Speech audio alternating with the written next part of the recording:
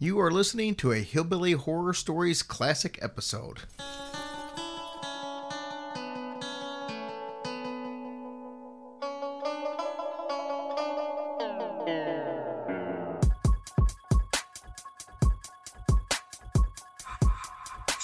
It's about to be a fun ride. Follow along, watch as we slide. Paranormal just hit the lights. Goosebumps all through the night. Mixing just a little bit of twain. That girl sure can't do a thing. Together, hillbillies go insane. Laugh so hard it'll hurt your brain. Podcast you won't ever change. These two here, they got the recipe. Sat on back and listen in to some of our darkest mysteries, eh? Welcome to Hillbilly Horror Stories. And now here's your hosts, Jerry and Tracy Polly, and their dog Ninja.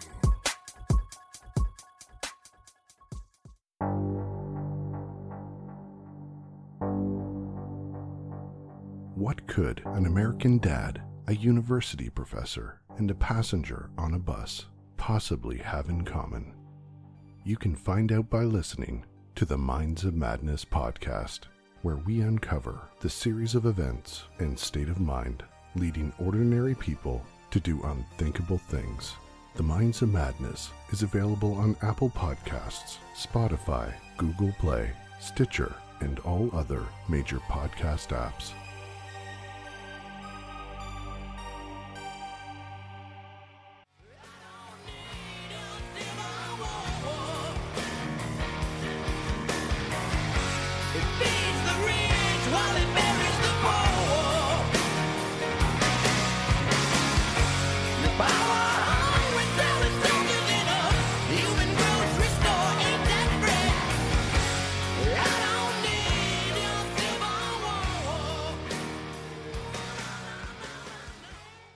All right, hello, and welcome to episode 66 of Hillbilly Horror Stories. This is Jerry, and I'm joined by my wife, Tracy. Hello. As you can hear, my voice is still not 100% back, but it's a little bit better than what it was, so we can deal with it. Says you. No, just kidding. Guys, I want to say thank you first and foremost for all the positive comments on last week's show. Yeah, it was amazing. I also want to thank you we switched to a new hosting service, and in the first 30 days, we did 100,000 downloads. Woohoo! That is, insane. That is so great. Yeah, that's all you guys, and we can't tell you how important that is to us. Yes, thank you. As we move along this fantastic journey we've started. I know. Love you guys so much for doing that. Didn't get a chance to do any of the iTunes reviews or anything last week because of my scratchy voice. Mm-hmm. But I do want to make sure we get to those today. Okay. First and foremost, thanks to all of our military and first responders in the world. Hoo-yah. Also, no, wait, I didn't say that right. It's all right. You were going to screw something up along the way. Might as well just start at the beginning. Well, anyway, we love all you guys. Thank you so much. Yesterday, this was Sunday when we're recording this. Yesterday was Veterans Day in the U.S., but I know all over the world, yesterday, today, and a couple other days, people are celebrating something similar for their veterans of whatever country they're in. So the same thing goes to you guys. Thank you very much for your service, no matter who you served for. Yes, you have to be acknowledged. For your all's hard fighting for us, and I just love it. I want to hug every veteran that I see. Seriously, they are the sweetest. And we know you do. I do. I just can't help it. That and all the homeless people and all the murderers that were misjudged or no. You like I wouldn't to hug go everybody. that far. You want to hug everybody. But I do love the veterans, and I'm so grateful for them. Okay, let's jump in on the iTunes reviews real quick. Miss Dreama, that's kind of hot. I love it. It's a beautiful name. And then we've got I think it's Poe or Powell. Powell. How about Paul? How about it PLW or PA? It's PLWE. Oh. Or PLW. Powell 22. True Crimes Historian, which is also a Bomb Pod Media show. If you get a chance to check them out, it's a really good show if you like true crime. Zippity Doodah. How do you not like that? Yeah. Holly Sauce. Oh, love me some holly sauce. Lindsay B. in Texas, which I'm convinced has got to be a friend of Andrea Whitney. Oh, you think? Because she actually put in her iTunes review how much she loved Andrea Whitney's story. So I was kidding Andrea that it had to be a relative of hers or something. Zombie Therapy, which is Christy. Thank you so much. Paranormal Justin.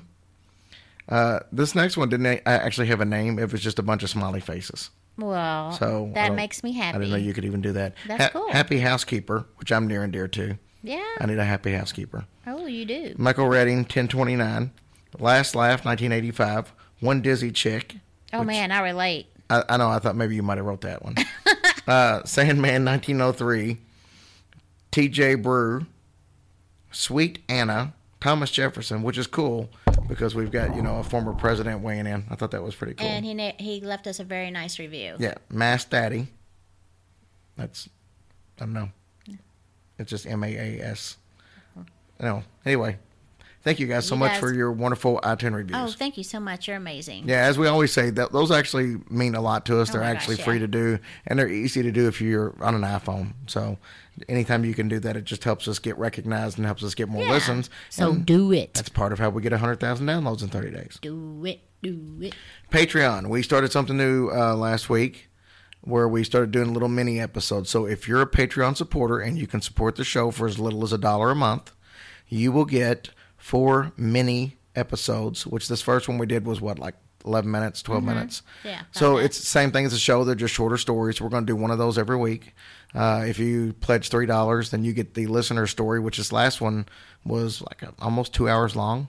And the one before that was almost 2 hours long. So that's a bonus episode you get for $5. You get all of that. Plus, you also get another bonus episode, which is usually about an hour long. And it's just like one of the regular shows. We Yay. mix a little true crime in with it. And then you can go up from there. But yeah, that's pretty cool. And the $10 pledge gets you all that and then some. You actually get a Skype call once a month if you want it. Some people don't want it. Cause, I ain't trying to look at your yeah, face. that's exactly right. We got faces for radio. And Well, speak for yourself. okay. But then you You're on the also naughty get list. every 6 months, or for the first 6 months that you're a member, you get a free T-shirt. So we had 6 different people get, and we actually opened it up and just gave them a dollar amount so they could get anything. I know Sarah Roscoe, she got a zip up like purse, change purse that had our logo on it, I and want then one of those. we got a couple other people that haven't chimed in yet. I've already sent a T-shirt out. Good. So whatever you want it. And still nobody's bought a shower curtain, so I'm highly disappointed. They don't want our logo up their butt. I think nothing says a good clean shower like a Hillbilly Horror Story shower curtain. That's just me. Aw, well, that's just you. Thank you guys for supporting us. That But way. our new patrons, Minds of Madness, which is one of my favorite shows. You heard them at the very beginning. We did a promo for them. Beck and Tyler, fantastic. They do a great job on true crime, and I don't listen to a lot of true crime, but that's one of the few that I actually do listen to and listen to religiously because I just like the way that they do it. And Tyler's got one of them voices that sounds like Barry White. Ooh, So it's don't like be telling me that now. It's like anything he tells you, it's just like, Ooh. he could read a cereal box, and it's just like Making me want an Arby's sandwich. Yeah, no Frosted Flakes had that kind of stuff. But him and Beck do a fantastic job on producing the story, and I just really like the show. So we're going to get them on. They're taking a little bit of a hiatus for the holidays, but Yeah. we're going to get them on the show here Good, real I'm soon. excited. So, yeah, I'm excited about it too. They put out a Halloween mega episode. A lot of the shows ran it. Mad Scientist ran it. They ran it, and then. But it had a bunch of podcasters came together and told stories about 2 hours long. But Tyler actually did the majority of the MC in the little event, so to cool. speak. And yeah, it was perfect. You couldn't ask for anybody perfect for a Halloween episode. Good. So Good we job, had, buddy. So we had Minds of Madness. Annette Ushman, she actually went from the $5 up to the $10 Well, pledge. thank you, Annette, honey. That's so sweet. James Chamberlain actually bought a $10 a month pledge for his wife for their anniversary. Well, get out. Yep. Aw. Rebecca Nelson, Mallcast, Michael Taylor were all new Patreon supporters. Well, we thank you guys so appreciate much. you guys. You just don't even know. We do. So, are we ready to get into this story? I am so ready. I say it seems like I say this every week because, and people, somebody told me the other day they think we're running out of stories, so we don't have a choice but to do the ones that we've been putting off, and Oh. that's never going to be the case. Oh my There are gosh, no. so many stories out there, but we do listen to you guys, and if we start getting a lot of requests for the same thing, then we look into it a little deeper and push it into the little closer to the newer episodes. And tonight's show is going to be on Gettysburg. Gettysburg. Haunted Gettysburg. And I will say this because it seems like I say this every time. I really didn't understand how fascinating it was until I started digging into it. I know I've mentioned before on the show that I can tell how long the show is going to be or how much info based on the pages of notes that I take. And up until this point, about 21 pages were the most pages of notes I've taken. And I think this one's like 26 pages. Ooh, so there were tons fancy. of things. And we're going to try to take a different angle as usual on the ones that have been beat to death.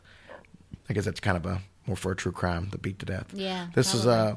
but I try to dig up some stories that maybe haven't been done on other podcasts. So if you've heard a lot on Gettysburg, maybe a lot of this stuff would be some new stuff for you. So Sounds that's the good. take. We also have an awesome interview with Fritz Zimmerman.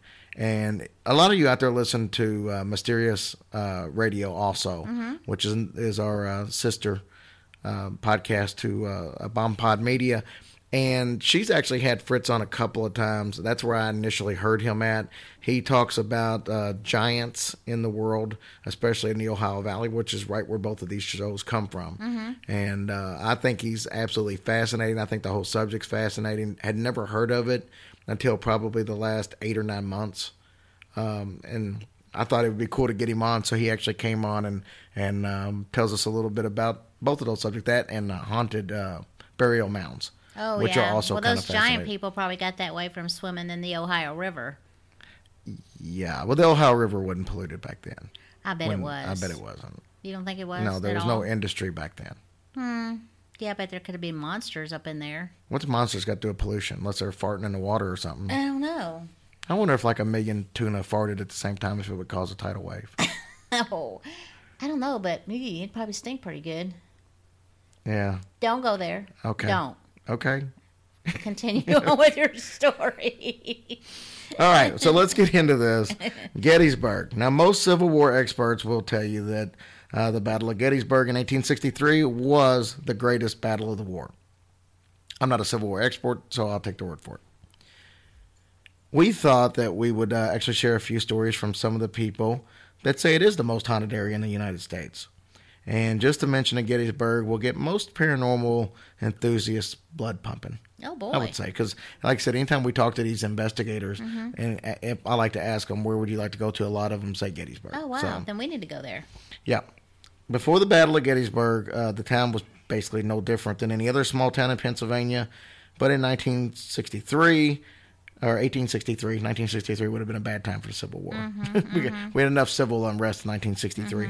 But in 1863, it had about 2,400 people and was a thriving industry in the area was carriages. They built carriages. Oh, wow. Yep. They had 2 colleges, and all that was about to change, though. The Confederate and Union armies clashed on June 30th, and it lasted for about 3 days.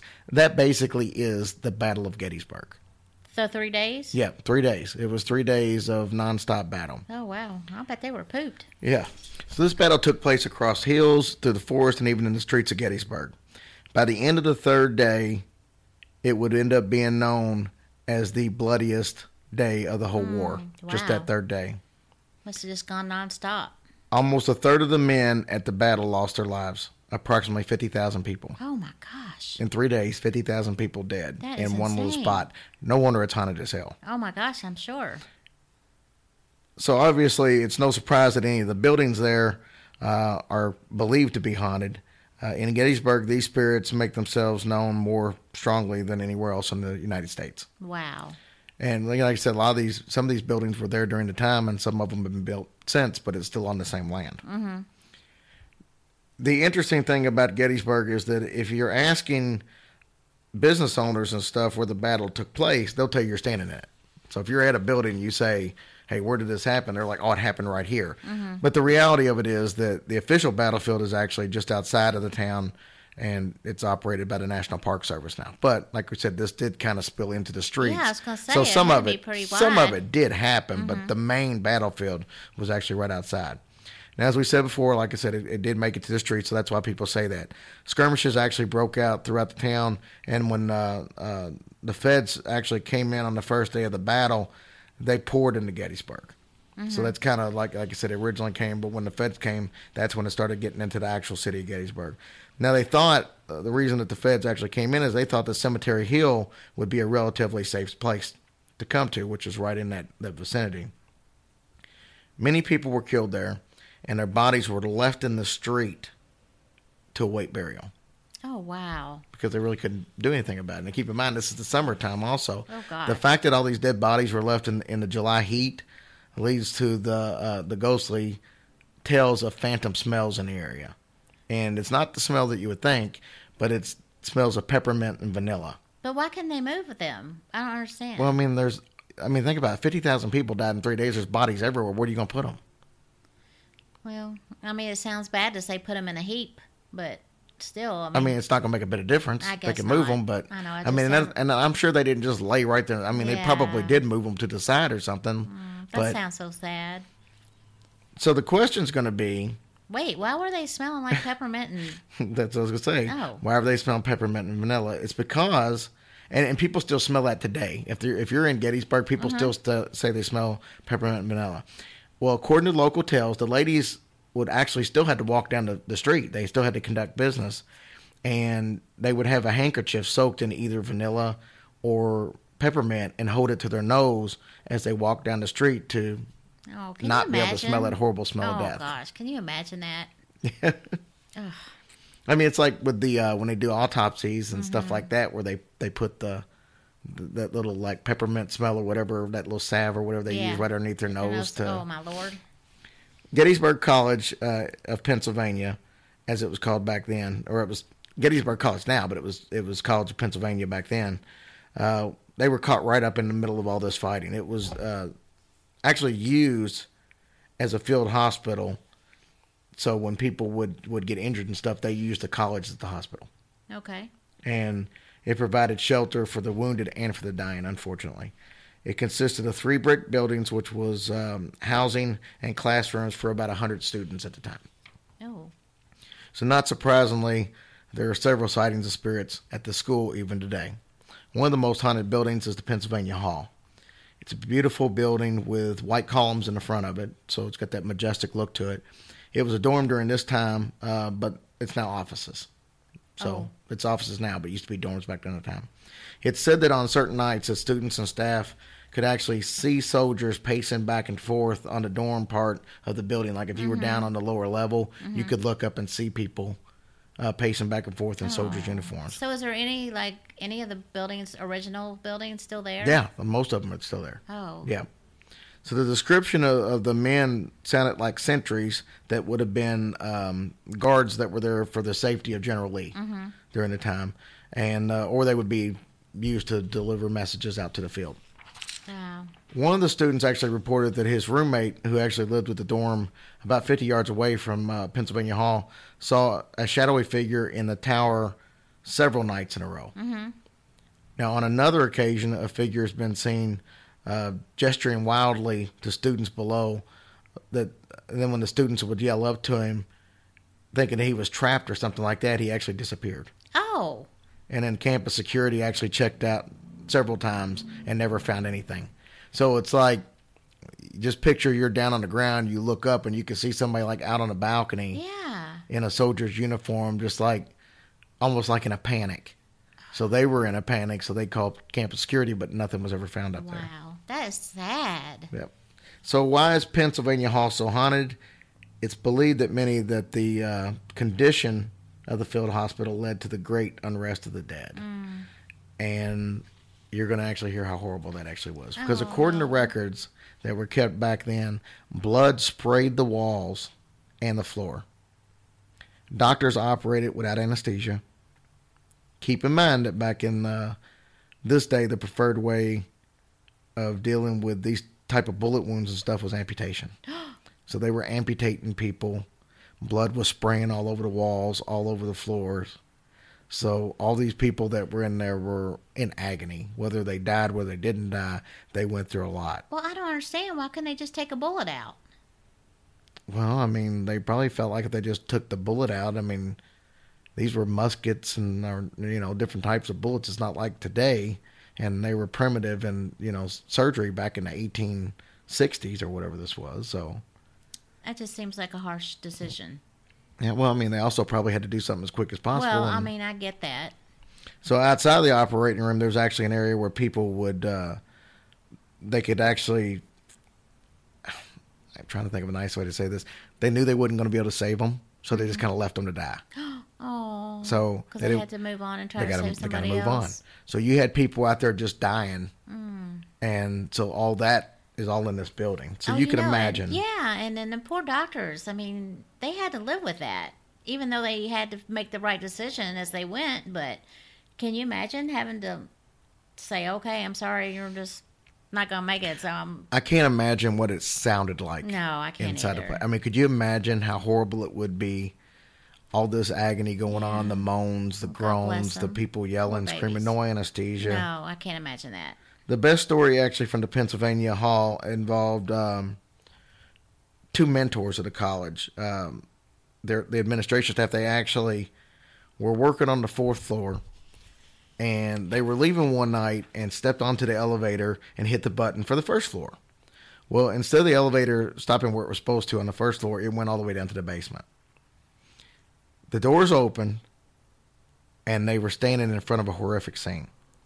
The basement storage room had vanished, and now there was blood splattered all over the walls. It was an operating room from 1863. These men were standing at this elevator. They're looking out on what should just be an average floor, and they're seeing wounded men lying there with doctors helping them, all in their blood-splattered clothing. So all the guys on the elevator saw the There's same two thing? of them. There's only two guys. But they both saw Yeah, the same thing. they're both standing there looking at this same thing. How horrifying. Right. And it was completely silent. Like all this stuff was happening, but they couldn't hear anything. It was like they were watching a movie with the sound turned down. Yeah. So they're hearing all this. There's no sound at all. And they could see all the chaos, couldn't hear anything, and they were stunned and horrified.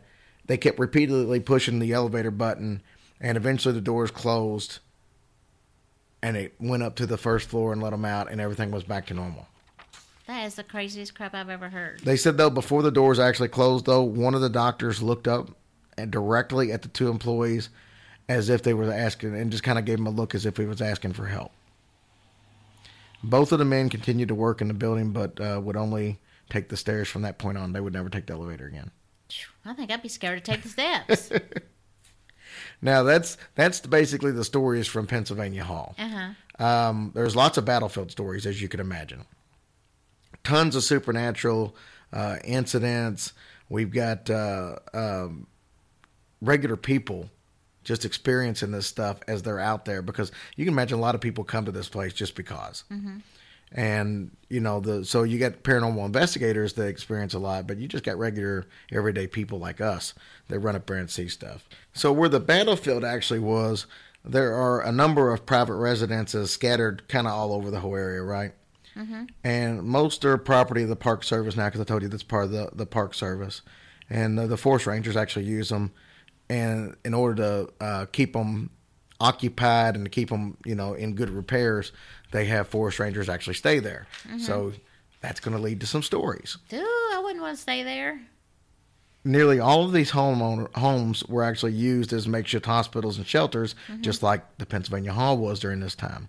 So not surprisingly, employees of the U.S. government, they're kind of reluctant to tell you stories about these kind of things because they work for the government. But there are a few people who felt free to tell some stories, so we were able to get some of those things. And obviously the ones who do speak, they speak anonymously because they don't want to lose their jobs. Now, the first one we're going to talk about is the George Wycott House. It's one of these houses. Obviously, it's a small home, had several different occupants over the years. Many of the people who have lived there has got stories to tell, though. One previous resident said that a door on the 2nd floor refused to stay closed even when it was nailed shut. Oh, wow. Yeah, it's not unusual for a door to keep coming open. Maybe you got an uneven house, but when you nail it shut. Yeah, that's totally different. Other tenants reported the sound of footsteps pacing back and forth in the attic area. They said that it was like a heavy pacing over their heads as if someone was really nervous or in deep thought. I've never been able to tell somebody's thoughts by the way they pace, but apparently these people could. Yeah, that's weird. Yeah. They said they would go to the attic, and no matter how many times they went, there was never anybody up there. So that was one of the houses. There's another one place called Hummel Baugh, B-A-U-G-H. Is another one of these houses, obviously. Stories there include cries of Confederate Brigade General William Barksdale, which he can still be heard on certain nights out there. And he's got kind of a cool story on here, so it's one of these I kind of actually enjoyed reading about. He was wounded while he was the charge of Seminary Ridge, and they brought him back to the house, okay? So according to an officer from the 148th Pennsylvania Volunteers, Barksdale was the last seen lying in front of the house with a young boy giving him water with a spoon. Oh. It's a weird way to drink water. It is a weird way. He continued to call for water even though the boy was giving him water. So he obviously was kind of starting to lose his mind. And it's almost like he didn't even realize that the boy was even there. Oh. So in the years since, you could still hear Barksdale calling for water. Oh, no So that's kidding. one of the things that people hear.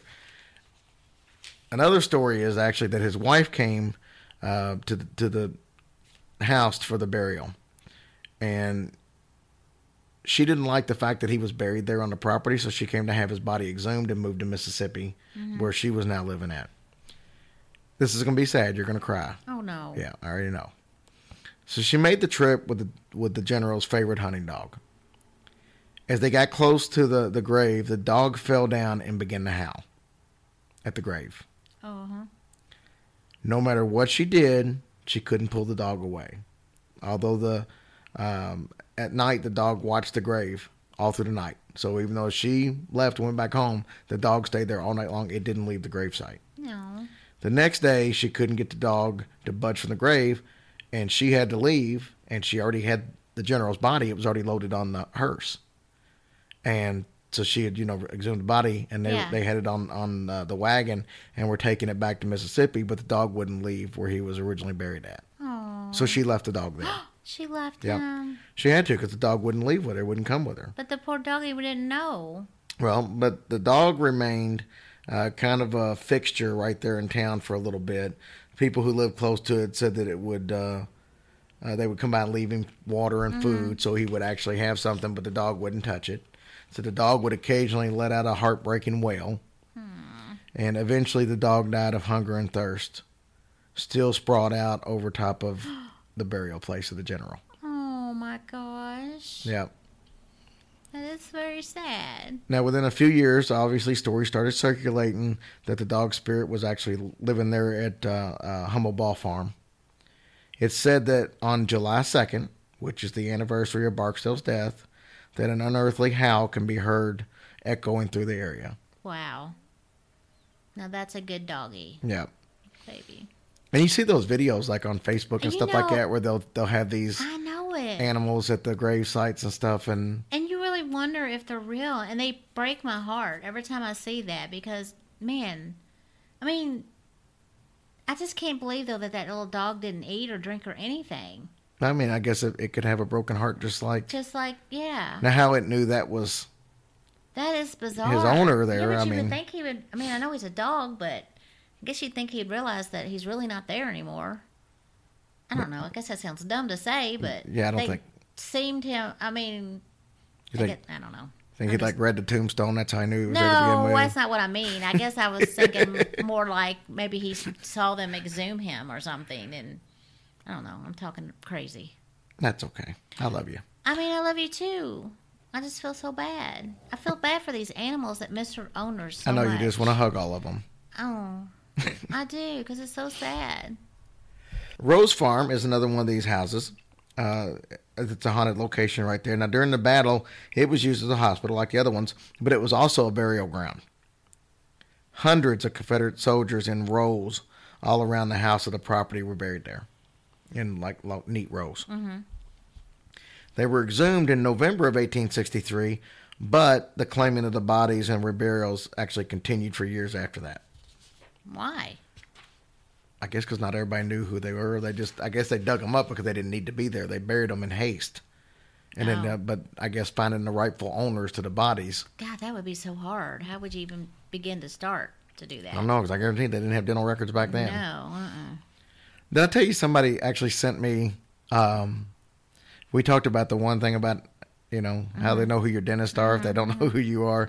Somebody actually sent me the complete guidelines of how they determine who somebody is by their dental records. Oh, wow. Yeah, I need to post that on the Facebook page, but it actually is like a process of elimination.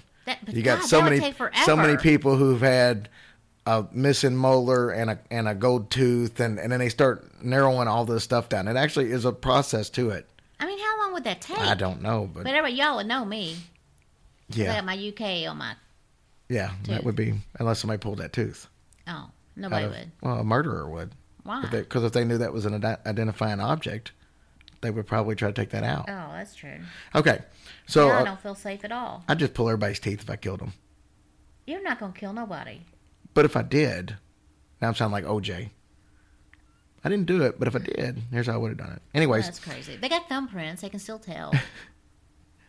So, according to Dr. JWC, one of the daughters of the Rose Farm actually went insane during the exhumation. So, when they were digging up all these bodies, one of the daughters of Rose Farm actually went I don't want to say crazy because people get offended by that, but she went loony. Aww. That's probably no better. No, but why did she do that now? I guess because they were exhuming all these bodies. I guess they used to see somebody digging up 100 bodies on your property. That would mess with your head. But supposedly, she said that she saw blood actually flowing through the walls of the house. Ooh. That's some Amityville stuff there. Yeah.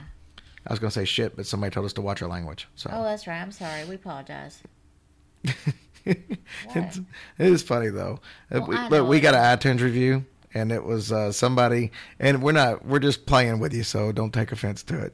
But they said that they heard about us from the girls from And That's Why We Drink. And then it said that they really enjoyed the show, and she added a PS, watch the language. And I'm imagining because I think she listens to it with her daughter on the way to lacrosse practice. Yeah. But I just think it's funny that she got it got us from And That's Why We Drink, and they say the F word like every other word. But she told us to watch our language. I just thought it was funny. Yeah, it is. And I guess I've been crude somewhere along the way, too. I don't know where I've been crude. We're not going to talk about that one. Oh. That one's not funny. Oh. We get all kinds of iTunes reviews, so. But they're all good, and I love y'all. Okay, they're not all good. Anyways, so let's get back to Rose Farm. So she went crazy. So there was blood flowing through the house. She said that there was a man working at Rose Farm a few weeks after the battle had actually happened. He returned home one evening, and just a little past dark, he claimed that he could look out to where the bodies out there were, not where the actual bodies were buried at. Mm-hmm. And he said that you could see a strange glowing shape appear right by the graves of the soldier. Oh, wow. So let me ask you this. Did she see the blood through the walls after they started to exhume the bodies? Or yes. She did? Yeah, that was after the fact. Wow. Now, he saw this glowing shape out there before they exhumed the body. It was just a couple of weeks after that. Oh, wow. Because this was like July when they buried them, and it was November before they dug the bodies up. So they were out there for about 4 months. Man. I can't imagine the shape of those bodies. Yeah. I can't imagine having to be the ones to dig them up. Now, there's also a bunch of sightings besides the houses out there on the actual battlefield, just in the open field. There are numerous reports of apparitions of phantom soldiers seen kind of marching in formation as if they would have back then. They're either riding horses and in some cases actually still fighting. I mean, I don't even know what to say about that. I mean, I know they're dead. I get it, but they just don't want to cross over, or? Well, I mean, some people will say that's probably more of a residual effect that has nothing to do with actual ghosts. It's just that sometimes places can suck up the energy of an event to where the event just keeps replaying and replaying. And it's more of like watching a movie than actual seeing ghosts. Oh, well, I guess that makes sense.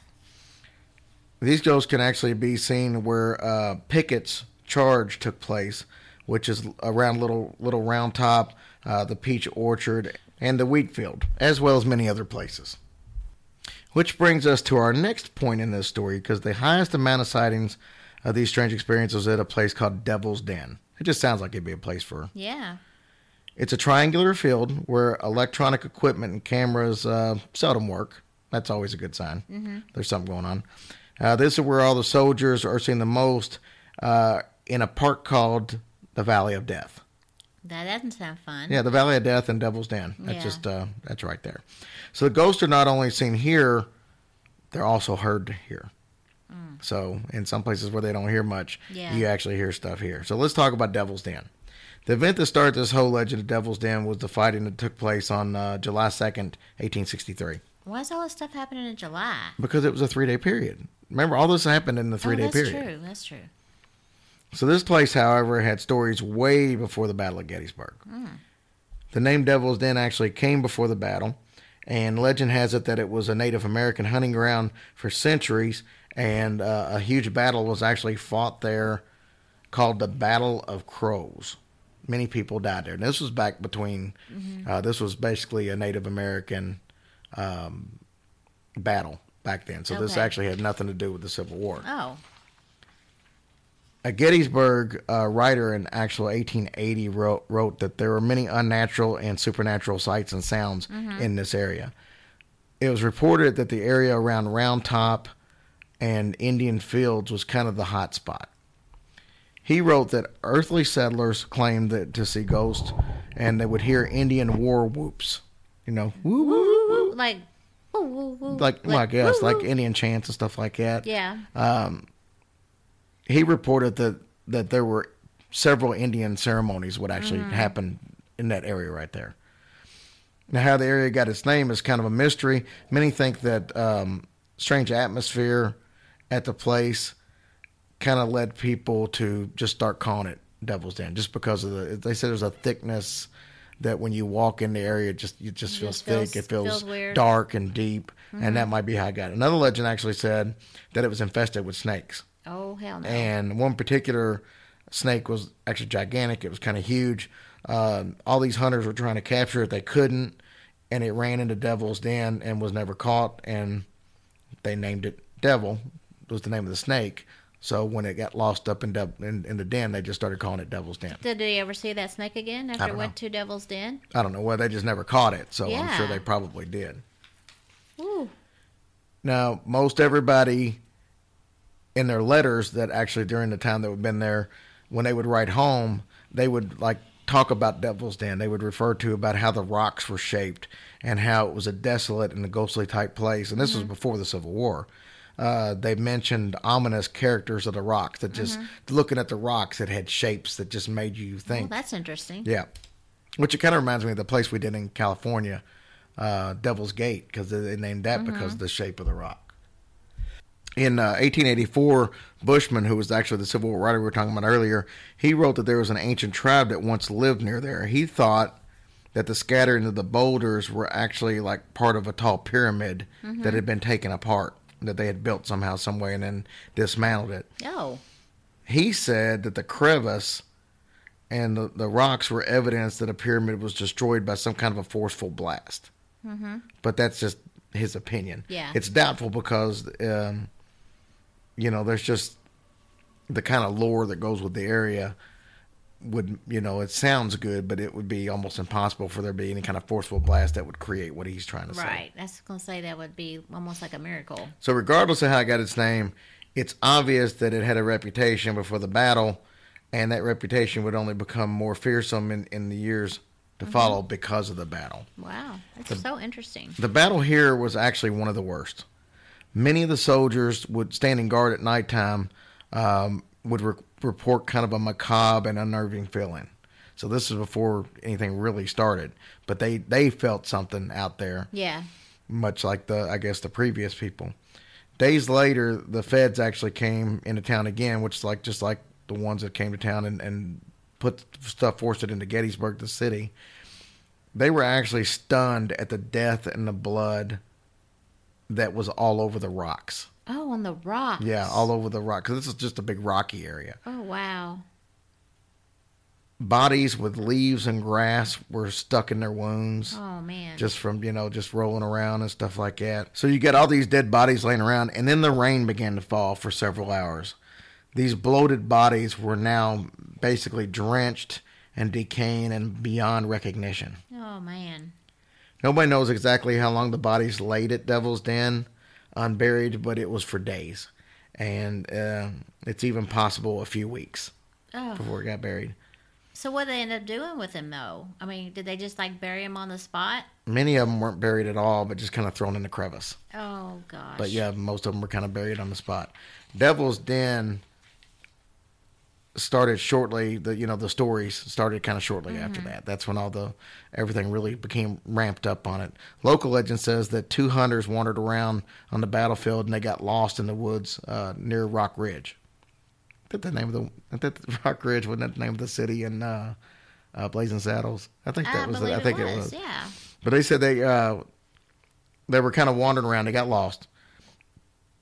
They had completely lost their way when they looked up and they saw kind of a dim figure of a man standing on the boulders up there. Mm-hmm. And he said he kind of gestured with one hand and started pointing away. And the hunters realized that he was actually telling them the way they needed to go. Oh. So they started going the right way. They looked back to try to, thank him or something, and the apparition was completely gone. Oh, wow. But he did put them on the right path. Good for him. Even people that are skeptical of ghost stories in Gettysburg admit that there's always stories about Devil's Den. Yeah. So they don't even have to be Gettysburg story. They just know that there's stories about Devil's Den regardless. One afternoon in the 1970s, a woman actually went to the National Park Service office and she asked if there had been any ghosts actually on the battlefield, which you would think would be an odd question, but they get it a lot. And although the official position of the Park Service is neither to confirm nor deny ghosts in the area, the ranger was actually curious and he asked why. Mm-hmm. And she said that she'd been out there taking pics, and she said she stepped over at the Devil's Den and she got out of her car. She got some really cool photos in the early morning light. So she walks onto the field with the smaller boulders out there, which are kind of scattered in the front of the Devil's Den itself. She paused to snap the picture, and she said when she raised the camera to her eye, she kind of sensed an uncomfortable feeling like somebody standing right next to you. Mm-hmm. And she actually said she turned around, and there was a man that was standing really close to her and had approached her. Mm-hmm. She said he looked like a hippie. He had long, dirty hair, kind of ragged clothes, and a big floppy hat with no shoes on. Oh, wow. She said he looked at her and asked what she was looking for over there, and he kind of pointed behind her. Uh-huh. And she said she turned her head just for a second to look to see what he was pointing to, and when she looked back, he had completely vanished. No trace anywhere. Oh, my gosh. So a month later, the same ranger was actually working a desk, and another photographer came in, and he asked almost the exact same question. This time, though, the man said that he had been out there taking pictures a month before, and that he had an image of a man show up in one of the pictures that was in the scene, but when he took the picture, there was no man in it. But the man was in the picture once it got developed. Oh. He said that he was hippie looking, dirty long hair, old clothes, and what stood out the most is that the man was wearing no shoes. Well, so I wonder if that lady had any pictures on her camera after the fact. You know what I'm saying? I don't know. So who was this guy? Well, here's the speculation. During the war, many of the Confederate soldiers that fought in Devil's Den were from Texas. Mm-hmm. Now, Texas was America's most kind of remote frontier at this time. So most of the Texas men didn't receive their packages from home like some of the other places that were closer. So it was not unusual for the people from Texas to have not gotten any clean clothes, and most of them didn't receive any shoes. So they did look dirtier and longer hair and all this because they never got their care packages that had their new clothes and their shoes and all that from home because it was so far away from where this was. You remember Gettysburg's in Pennsylvania. Yeah. And Texas is pretty far away. Yeah. So it takes a while back in the 1800s for stuff to get to you. I mean, they didn't have UPS and FedEx and all that stuff. So the people that were, from the South and stuff, they were able to get their stuff pretty quick. Yeah, but the guys from Texas were kind of left without. So it was not unusual for them to be on the battlefield with no shoes and dirty clothes because they were limited on what they had. Oh, wow. But I wonder why they disappeared like that. I don't know. But since the 1970s, someone fitting this description has been seen several times in and around the rocks of Devil's Den. Oh, that would be cool to see him. Yep, it would be. Number of people have mistaken him as a Civil War reenactor and have even asked for him to pose with pictures with them. Oh, wow. Yep. They go home and develop the film, and he's not in the picture. That is crazy. Yeah, that would be very cool to go up and ask somebody. It would be. Can you take a selfie with me? Yeah. Other reports in the area insist that ghostly riders on horseback have been seen, and then they just vanish. Sounds of gunfire and men shooting, which cannot be explained. Dozens of photographs, which seem to show signs of the supernatural, have all happened. Now, here's a quick story that I thought was really cool. Gettysburg, 1993. There was a movie called Gettysburg. It had Jeff Daniels in it from Dumb and Dumber. Oh, yeah. Mm-hmm. He's in the movie. They were filming there, and they actually filmed on the actual battlefield. Oh, how interesting. So there was a stretch to where one day there was, I guess, a break in the action. So some of the people that were on the set, Jeff Daniels wouldn't want them, but it's just some people that were playing the part of the soldiers, they decided that they were going to take a break, and they're just kind of lounging around the area. So they were all extras and stuff like that. But so they're relaxing on Little Round Top. They heard a rustling in the trees, and then they were kind of startled because an old man that looked like a Union private, he was wearing a Union private uniform, actually walked up on them. He's filthy. He smelt of sulfur. And for those of you who don't know, sulfur was actually a key ingredient in the black gunpowder that they used during the Civil War. So he walked out and he looked at him and he said, rough one today, eh, boys? And he gave them a handful of musket rounds that he had. And then he walked off. Did they say anything back to him, I wonder? Well, I mean, I don't think they really thought about it. You know, it happened so quick. Now, the actors actually noticed that what he gave them didn't look like the musket rounds that they had been given on the set. So they went to the head of the props department, and they showed it to him, and he said, "No, I didn't issue those." Mm-hmm. And then they later went into the city, and they had them checked out by somebody that was a Civil War expert in the area. And they were actually surprised to find out that they were authentic musket rounds that actually dated from the time of the battle. Oh my gosh! So this actually happened on the set of the movie. How cool is that? It was filmed there. So and there was lots of people that claimed this happened. I think it was several extras that were there. That is cool. So that is our story on Gettysburg. So what do you think? That was really good. I really enjoyed that. Yeah, it was really fascinating. So yeah, it sure was. I didn't pay attention very good in my history class. I don't guess. No. I know. I was waiting for you to ask why they didn't take pictures with their cell phones back then. I knew you were going to bring that up. That was a good story. I really like that. Yeah, I'm glad that we finally gave in and did it. I wish we could go there. See if we can. Well, it's not that far. I know. Well, we should go there. I'm sure Dina's probably got plenty of stories she could tell us from there. Oh, my gosh. We should really go there and experience it ourselves. That's what we'll do. We'll hook up with Dina from Twisted Philly. Okay. And we'll make a field trip to Gettysburg. Man, I am so down for that. That would be great. And you know, honestly, I've not had any interest in Gettysburg at all until we did this story. And now it's like I'm fascinated by it. Mm-hmm. I'm just not a Civil War type person. I'm not into that. A lot of guys are into wars, World War II or the Civil War. I'm just not into all that stuff. I just feel so bad for them, what they had to go through. Yeah, that was, I mean, when you start looking at details of anything, not just like this, but just in the times, what happened in some of these mental institutions and what happened in medical practices, period. Yeah. I mean, I couldn't imagine living in the Wild West and, you know, your anesthesia is drink some whiskey and bite down on this stick, stick while I cut this out of your body with no anesthesia. I mean, couldn't imagine. That's real men back then, let me tell you. I guess, or just not having a choice. Yeah. Well, God bless them all, for sure. So anyway, that's our story on Gettysburg.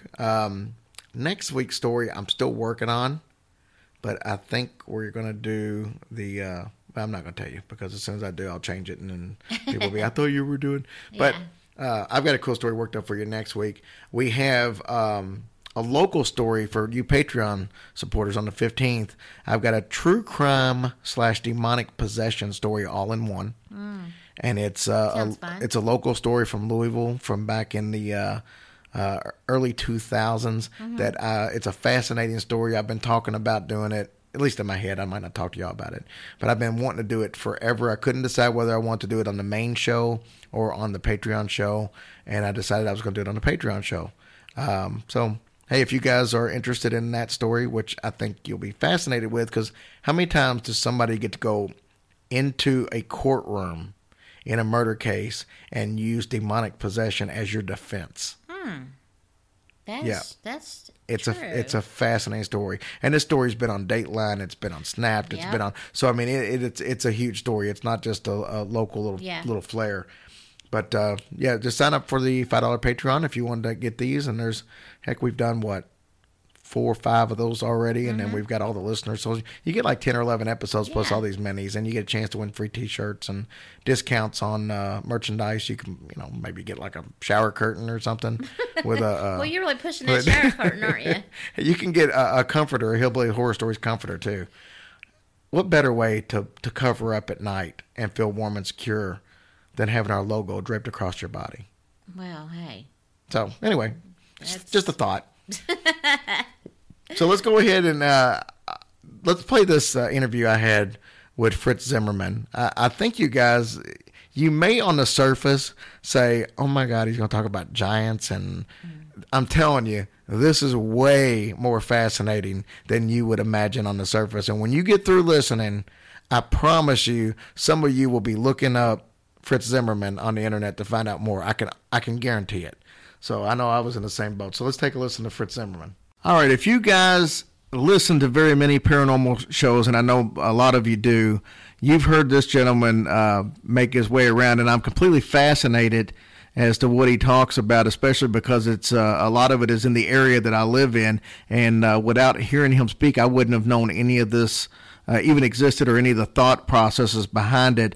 Please welcome to the show author Fritz Zimmerman. Fritz, thanks for coming on.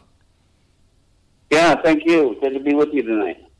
Now Fritz, you've got several books out on this topic, and what you have enlightened me to, as well as hundreds of thousands of listeners around the world, is the fact that giants actually existed here in the United States, and even more localized in the Ohio Valley, where I'm living at right now. Tell me a little bit about how you got started on this whole giant discovery process, and how that led you to actually write some books on the topic. Well, like most things, it was completely by accident. I have a double degree from Purdue in radio, television, communications, and history. And I had a production company, and I had a show on television called The Used Car Buffet. No Emmys for that, but it was a great show. And my partner left, and so I was looking for something to shoot a short historical documentary on. And even though I'm a degreed person, I knew nothing about burial mounds. Nothing about them. And found that Northeast Indiana had a bunch of them. I thought it would be fascinating to go out, find them, photograph them, and, show this little piece of history that nobody seems to know about. And in doing so, I started coming across giants. Well, where I live here in Fort Wayne, Indiana, we have the second largest genealogical library in the country. So I have county histories from everywhere. I mean, I have all your county histories in Kentucky, Ohio, you name the state, they're all there. So in doing the research and, expanding my search, I kept finding the giants. Well, what turns out to be a 3-month project turned out to be a 13-year project. Wow. I investigated over 700 mound and earthwork sites in Indiana, Ohio, West Virginia, Kentucky, and Michigan. My mound guide is by far the most thorough and comprehensive of everything that is out there. And so I put all the giants together, and, I could have put a list and a book out on just a list of giants, which is normally what you'll buy. If you buy a giant book, it's a list. But it was finding out who these people were, where they came from. That was what took probably an extra 4 years. before I released the Nephilim Chronicles, Fallen Angels in the Ohio Valley. So let me ask you this real quick. So, because like I said, I'm a novice of this. Had I not listened to you before, I wouldn't have known any of this. Explain to people what a burial mound actually is. Well, a burial mound, as the name implies, has burials in it. Some burial mounds are 30 or 40 foot high, and they only have one guy in it. Or they may have 10 or 15 people in it. So you never really know just by looking at it how many people are found within. But the interesting aspect of the mound builders' religion, they believe in ancestral worship. So they would go to the burial mounds and they would pray to their ancestors. So not to a single person, maybe that they knew was in the mound, but they would pray to this collective of the dead for good fortune. So they're burial mounds, but in some ways they're also spiritual centers. So just to the average person looking, how would I know that I'm looking at something that's not just a hill or not? How would I know that a burial mound is what I'm looking at? Is there a certain aspect of them that are kind of the same that stand out to you, or are they all kind of different in their own right? No, they're very much the same in shape. Adena mounds, where you'll find most of the giants, are conical. The largest is 70 foot. I mean, that's the biggest one, which is Moundsville, West Virginia. So they're not going to be any bigger than that. But the real telltale, if you're out there and you think you might have found a burial mound, if you go on top and that bottom is not a perfect circle, that's not a burial mound. That doesn't mean there might be people buried in a glacial cave or something like that, but it's not a man-made mound. But that's the key. I mean, it has to be perfectly round on the bottom, and that's how you tell. Oh, wow. And most finds are going to be 5 foot, 7 foot, 8 foot. I mean, that's the most common that you're going to find out there, and about 35 to 50 foot diameter. Now, on these burial mounds, I know you said sometimes certain types of ones you'll find giants in. If it's one that doesn't have giants in it, what type of people or religion would usually use those type of mounds that aren't giant-based? Well, in the Ohio Valley, they have the Adena and the Hopewell. Now, down in Kentucky where you are, I mean, that's all Adena. That's all Adena down there. But in the lower Ohio Valley and then getting over to some parts of southern Indiana, Illinois, parts of Missouri, and then all the way down to Florida, those are the Hopewell, and those are affiliated with the Dakota Sioux and the Cherokee Indians would be the lineage of those. But, I mean, some of the skeletons in there are large, where you're going to find 7-footers, but you're not going to find any of the 9-footers that you would get in the Ohio Valley. And their roots are back with the biblical Amorites. Okay. And that's important to bring up. When we started off this conversation, we started talking about giants. I can only imagine, like I did, that most people in their head, they're thinking Jack and the Beanstalk giants, or they're thinking the Jolly Green Giant. But when you talk about giants, they're more, like you said, they're more towards a 7 and 9 foot tall type person, going up to how tall would you say some of the biggest were? In Muskegon County, Ohio, there was a burial mound where 4 skeletons were all about 9.5 foot, and those were the largest documented. So if you see something with giants that are 12 foot or 15 foot, that's bogus. That didn't happen. The largest is 9.5 foot. The 9.5 foot is incredible. I mean, in size. I mean, there's nothing modern that compares with that. But 9.5 foot is the largest foot I've documented.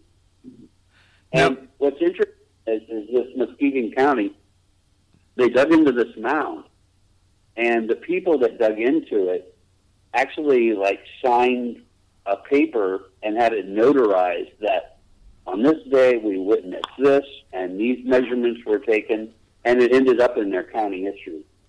So very well documented that those skeletons were that large. So where did these, were this races of people, or was it these, maybe a few of the leaders that just happened to be bigger?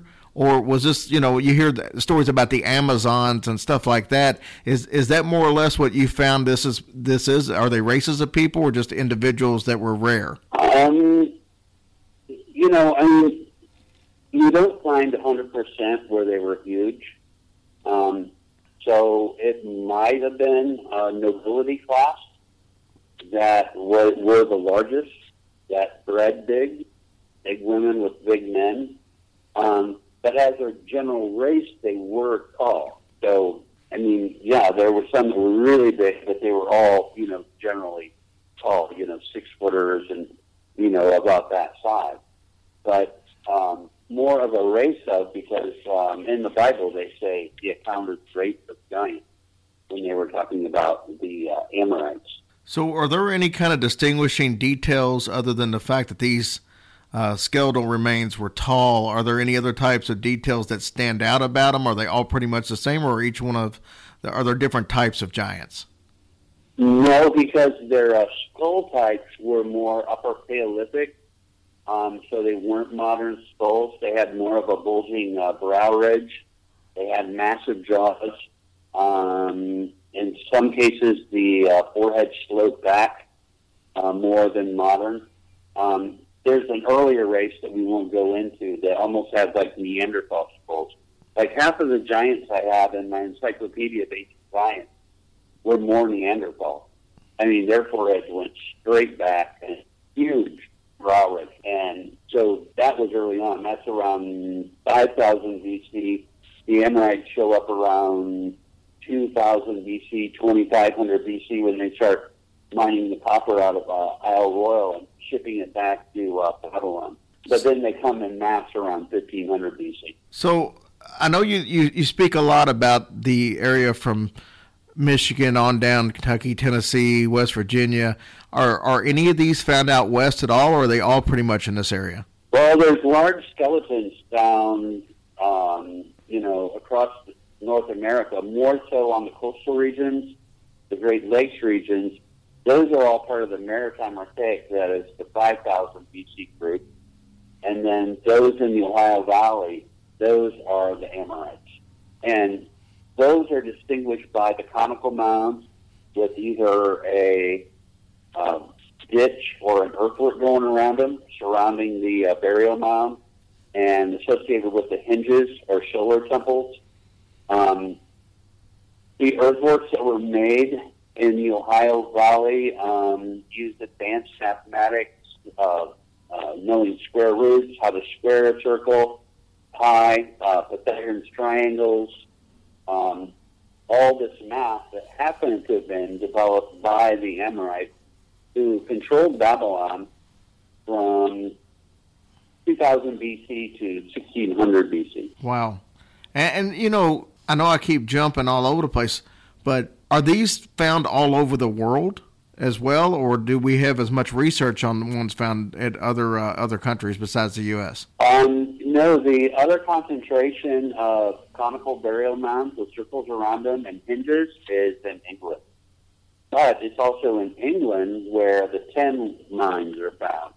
And to make bronze, you needed copper and you need tin. So the Amorites had spread into England to exploit the tin mines and then eventually get over here and exploit the copper.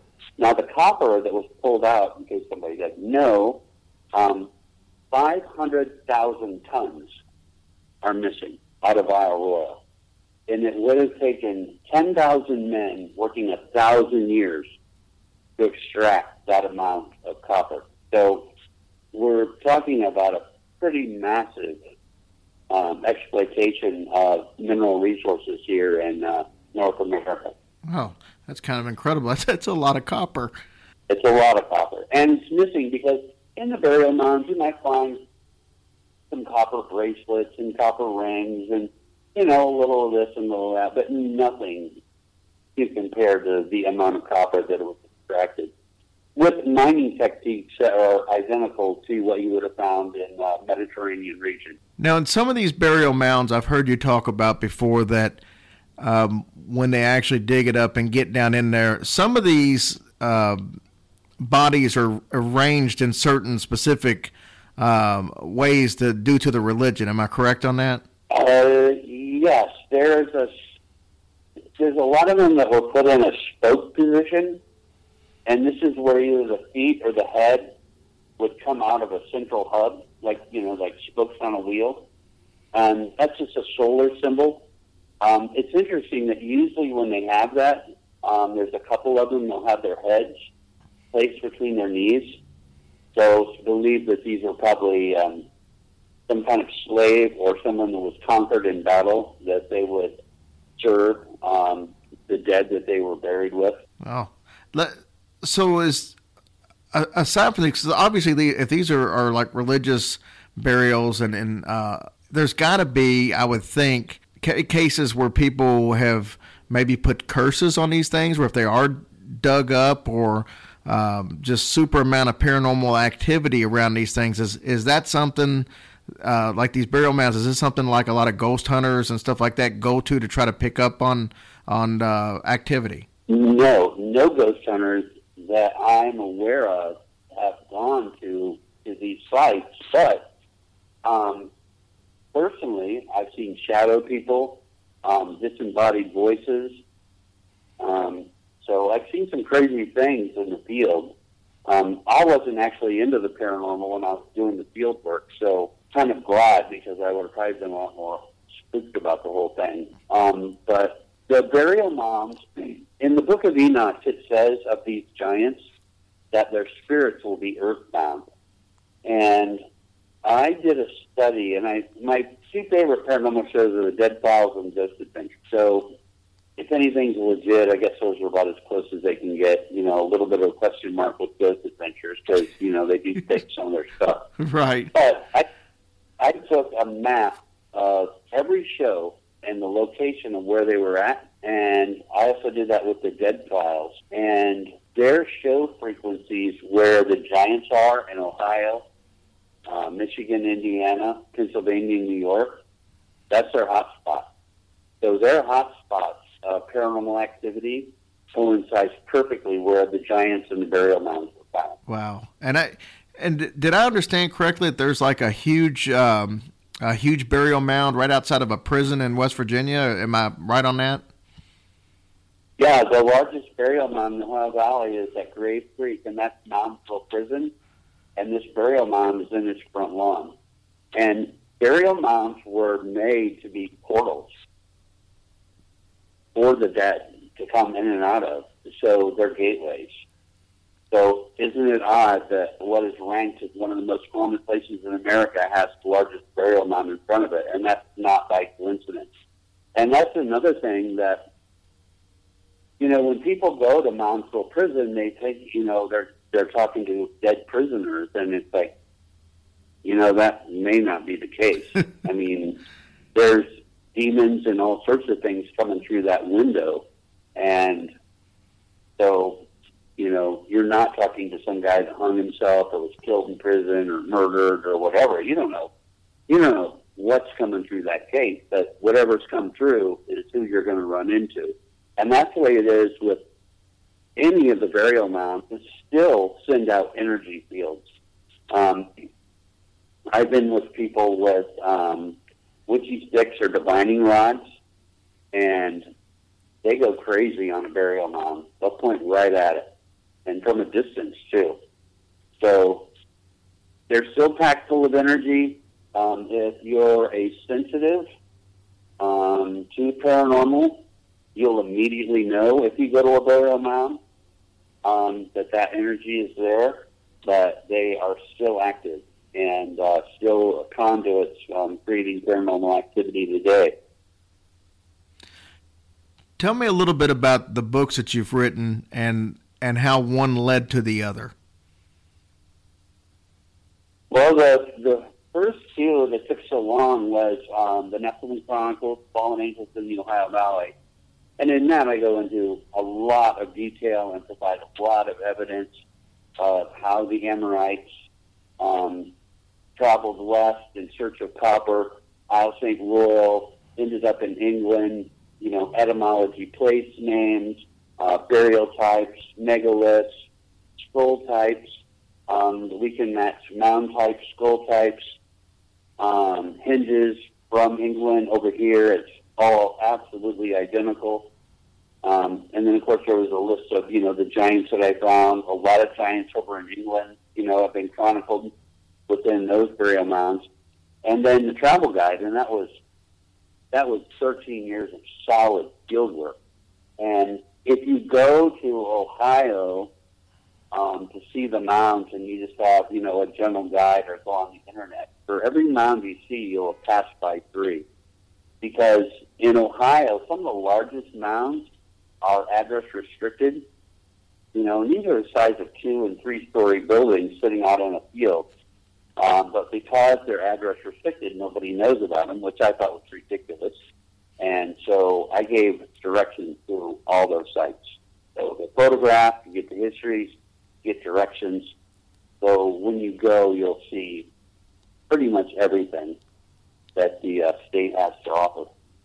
And then when I was doing this, it was old school. I was going through books, but as time went by, more and more, not county histories, because I had access to those, but newspaper reports, which led to the Encyclopedia of Ancient Giants in North America. And in that, I have just short of 900 historical accounts of giants. And again, it's not a list, so you'll get the full details of the Maritime Archaic and the ties to Northern Europe, and then the Neanderthal hybrids, and then a lot of evidence, too, of how the Dakota Sioux were part of the Hopewell Mound Builders. And so a lot of evidence is included in the books. And then I just came out with Mysteries of Ancient America, Uncovering the Forbidden. And that's just a lot of the crazy things that I found along the way. Reports of ancient canals along the Mississippi, 70 miles of canals in Missouri. Ancient cities were described with streets laid out in perfect grids. Just some interesting stuff that I had enough information to get a book out. I know you do a lot of investigating to come up with the stories that are in the books, but you also do some traveling and actually investigate these mounds up close and personal, correct? Well, yeah, I've been to every site, at every mound site that's described in the book. What do you do when you get to a mound? Walk me through what like if you're going to investigate one certain mound, wherever it may be, and you first show up to the site. How long are you there? What are you looking for? Kind of give me an idea of what kind of research you do on site. Generally, doing what I would do, my directions would be a township section number, and then it may say on the J. Reynolds property in Liberty Township, Section 1 in the northwest quarter of the northeast quarter of this Section 1 was a burial mound. So sometimes I would get it isolated to 1/8 of a mile, sometimes to 1/4, and sometimes to 1/2 mile. It's big. I mean, it's a lot of area to have to cover. Banging on doors, trying to get access to the property. So it was somewhat involved just to even get on the property. But generally in the landscape, you would see it because it would just be this round, 35, 50-foot, 4 or 5 foot high burial mound. Of course, you always get on top. It's not good to walk on the mound, but for me, I needed to make sure that bottom was round.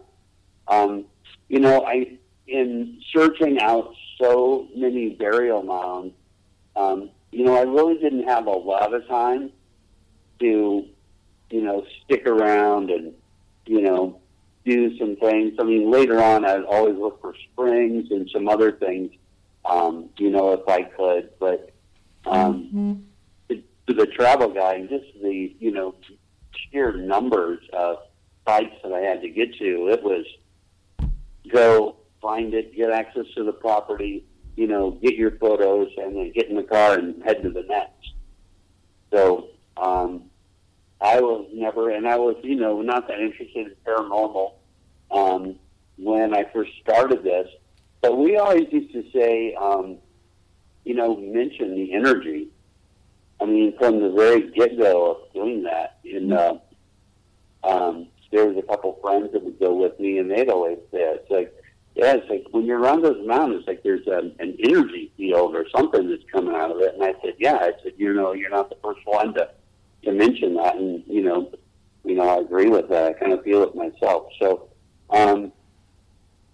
next, I did want to go back. I was thinking about a book called Ancient Paranormal, and more of a paranormal guide to these sites. But of course, you can use my travel guide, for that. But I've really been deterred from doing that by so many people that you don't want to go to these sites. You don't know what you're going to conjure up. The giants are associated with the Nephilim, which is the dark side. And that if I go, I'm going to be conjuring up demons. So more than one person has just implored me not to go to the sites and practice divination, which, is what ghost hunters do when you're conjuring a spirit. That's divination. And so, I don't know, I'm kind of up in the air. I have 3 books that I'm working on right now, so I kind of put that as the 4th. But I'd be interesting to see paranormal groups go out there just to see what happens. But it might not be good. Why do you think that nobody does do that? I mean, if it's kind of known, you've put the word out there, and I'm sure there's some others, that there's activity at these things. Obviously, people went out there with the divining rods and all that stuff. Why do you think that more of these investigations hadn't taken place on burial mounds? I don't think people know about it.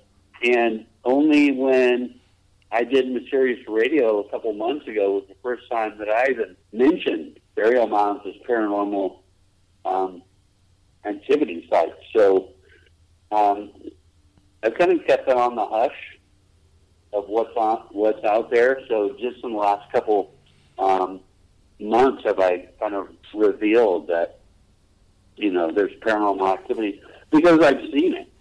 I've seen shadow people. I saw shadow people at Fort Hill. I was at a graveyard across from Point Pleasant where Mothman is. Of course, yeah. I didn't even know. When I went, I didn't know what Mothman was. But I was across the river in the cemetery in Gallipolis that is on this really high bluff. It overlooks the Kanawha River. The Kanawha River, by the way, is what the Shawnee called the River of Evil Spirits. And they refused to even live in West Virginia because they thought it was so haunted. But yeah, I was up there and I heard a voice and it said, "Nice evening, isn't it?" I mean, just as close as if somebody was 2 feet away from me. And I kind of looked down the hill, because I couldn't see anything. But I just kind of took it as, sound travels weirdly sometimes. Maybe there's something at the bottom of the hill, but, I was way up. I was probably on about an 80-foot bluff. But didn't think much of it. Got in the car to leave, and it was a really steep incline going down this hill. I get to the entrance, and the wheels of the car just janked left, and I missed the entryway. So the cemetery wasn't that big, so I drove back around, and I thought that the car had probably, one of the wheels had a pothole or something. Sometimes it'll twist your wheel. Right. But I get up there, and it's perfectly flat. And as I go to the entrance, I don't know what, for some reason, but I just kind of set my hand open base on my steering wheel, and it just turned in my hand, back to the left, and then around again. And then I was freaked out. So when I came around the third time, I opened my door, I stuck my left foot on the ground, and I walked that car until it was pointed down that hill. And then my next stop was down the Kanawha, and I was going to spend the night in Charleston. And I swear to God there was somebody in my back seat. I must have looked in my rearview mirror 100 times. swearing there was somebody sitting back there. And I wasn't into paranormal, so I wasn't that easily, spooked about any of this stuff. But that was my introduction. And then I got home, and I told somebody, I said, yeah, I was at Philippolis, and all this stuff happened. And he goes, wow, that's Point Pleasant. And I go, yeah, that was a town across the river on the Kanawha. And they said, well, do you know about Mothman? And I said, no. So that night I watched the movie, and it was like, I'll be. So, and that cemetery, I guess, I further read about it, that there was some guys digging a grave, and they saw a Mothman sitting in a tree in that cemetery. Yeah, that was one of the very first sightings, I believe. I think it might have been actually the first sighting. Yeah, and I was like, I'll be damned. It's like, so, I don't know if it was Mothman, but it was something. But, it just said, nice evening, isn't it? I know it's not a very scary thing to say, but it is kind of weird. You're up there all by. Anytime I hear some type of voice and there's nobody around, it doesn't matter what it says. That's scary enough for me. So, yeah, I've been around and I've, seen things. So I know it's around there. And, back then I didn't know who shadow people were. So, I thought it was, an apparition of something, but I didn't realize I was looking at demons. So, yeah, ignorance is bliss sometimes. Yeah. So it is around these sites, but like I said, you go there, and they're portals, and they're gateways. It's just like, you don't know who's coming through that door. And, these giants or Nephilim have been associated with the dark side. So if there's paranormal groups out there, go to a mound, let me know what you find. Awesome. Hey, Fritz, it's been fun having you on. Like I said, this has been way too long of getting you on. Tell everybody how they can get a hold of you, how they can get your books, the best way to find out more about you, because we've just barely scratched the surface of what you have talked about in your books. Oh, well, if you want to get a hold of me, I'm on Facebook, Fritz Zimmerman. You can always go there. All my books, the Nephilim Chronicles, Fallen Angels in the Ohio Valley, Nephilim Chronicles, a travel guide to the ancient ruins in the Ohio Valley, the Encyclopedia of Ancient Giants in North America, Mysteries of Ancient America, Uncovering the Forbidden. They were all on Amazon. Yeah, and if you do a Google search of Fritz Zimmerman books, they all come up pretty easy.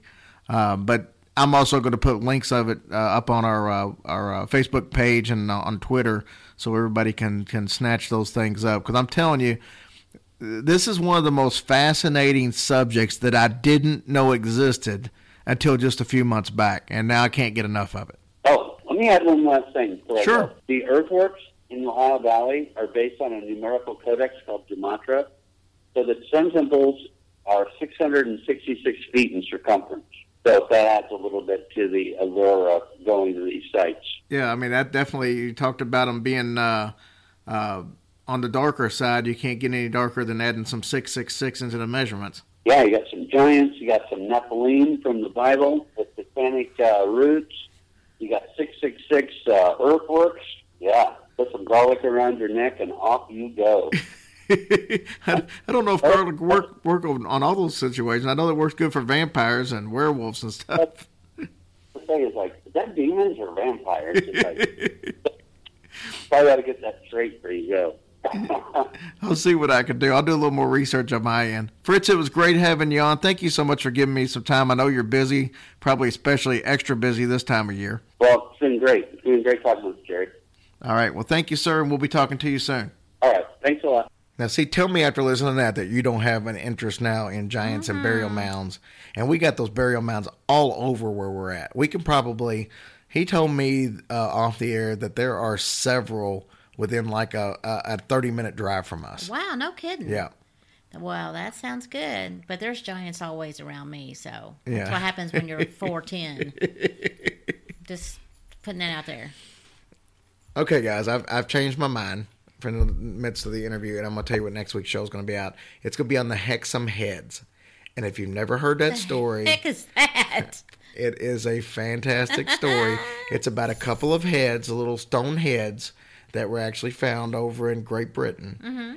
And they led to all kinds of hijinks and paranormal and sightings and stuff like that. And it's a fantastic story. So it's not a real common one out there. Some of you will probably have heard it, but it's one I think you'll be fascinated Oh, with. wait, I can't wait to hear. So thank you guys so much for everything. Thank you for bearing with my scratchy voice and us skipping some iTunes reviews and stuff last week. I hope you really enjoyed Father Gary Thomas. I know we've gotten rave reviews on that. A lot of people said that was their favorite show so far. And it took a lot of work to get him, and I'm glad he finally agreed. And we're glad you enjoyed it. You guys deserve the best, and I promise you, we are trying to get you some top of the line guests. And some of the people I'm working on right now, I think you guys will be excited about if we actually get them. So Yeah, I hope we do. So one of my favorites is I'm working on, and I think this is going to happen probably in the next couple of weeks. Is and I'm going to feel bad because I don't remember her name right off the bat. Oh, jeez. But it's Pepper from the American Horror Stories. Oh, that's right. Yeah. And she's actually agreed to actually come on the show. We're just hammering a time out. But Natalie is her name. I'm sorry. I felt bad for just calling her Pepper. I imagine she probably hates when people do that. But her name's Natalie Grossman. And she is an awesome actress. And I'm excited to be able to get her on here. I think you guys will get a big kick out of her. Good. Thank you guys so much. We will see you very soon. Make sure you check out bombpodmedia.com. Check out all of the shows that's in our group. We have a lot of great shows. If you like ours, you're going to like all the others. And also check out the Dark Myths Collective because we're a member of that group also. Thank you guys so much, and we'll talk to you next week. You guys have a good week and love one another.